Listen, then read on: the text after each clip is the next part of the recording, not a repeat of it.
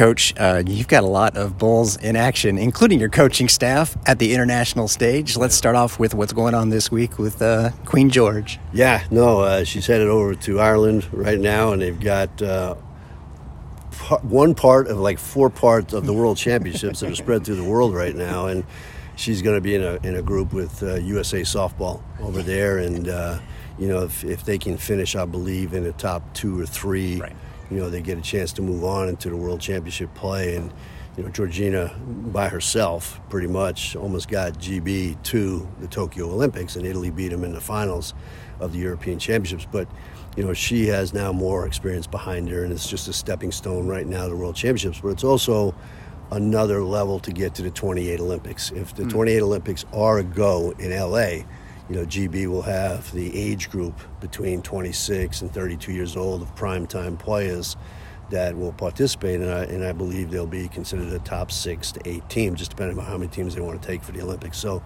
yeah, George continues to get better and better, and I've always said that if you stay in the game after college, you have a chance to get better, and she's brilliant by herself, but I continue to see her grow exponentially. For people that didn't see what she did for you this past season, obviously not as a player, but as a great help, what kind of experience did she help with you guys? Well, it's not just being on the field and relating to the younger players, what her experiences were, but as a commentator too, and she did a phenomenal job, not just locally, but regionally and nationally on broadcasts from ESPN, that she's able to take a look at the game from the outside looking in. Right. And you learn more sometimes, as a coach, and you learn more sometimes as an observer, and the mature brain that she has, already, and her continuing open focus aspects of life.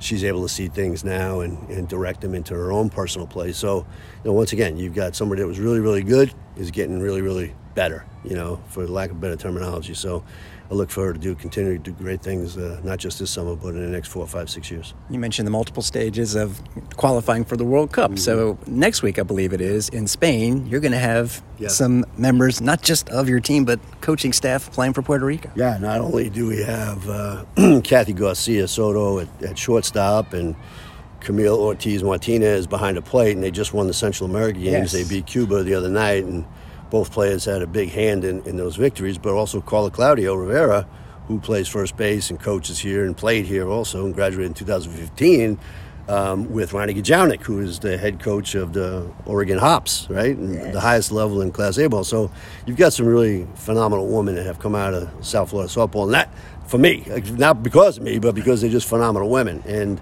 for Carla now to participate with those 2 players, and then Coach Leif Sanavis is on the coaching staff with Team Puerto Rico. So there's a bunch of pictures that have been coming back to me, and I'm jealous because, I do miss the aspects of finding out more about cultures in other countries, and that was a great part about being a USA coach. But they're competing on the field really well, and they have another chance to go and get into that top 8 also. And I saw just recently with the addition of some transfers and the incoming class that you have, your comments seem over the moon enthusiastic. I know we're a ways away from the season, but why did that make you so enthusiastic? Well, I mean, it's a really great question, right? You never want to anoint somebody next Mickey Mantle, right?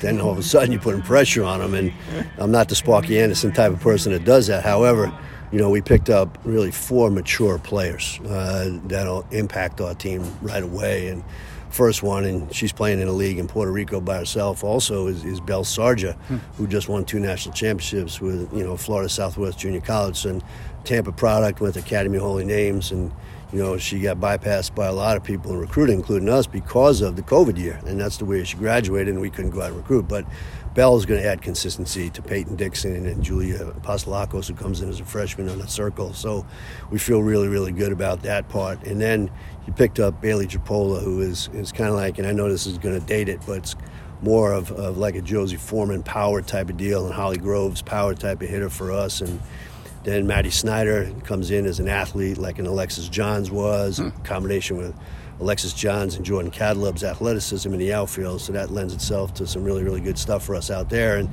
And then Sam Mallender, the second baseman in Northern Illinois, who knows the game really, really well. And all these players are either seniors or in their 4th, 5th year right now. So to add maturity to a very talented young team that we already have, how would I not be excited going out on day 1? Maybe to go corral some more Bulls, which I'm going to go let you do now. Thanks, Ken. I appreciate it. Thank you.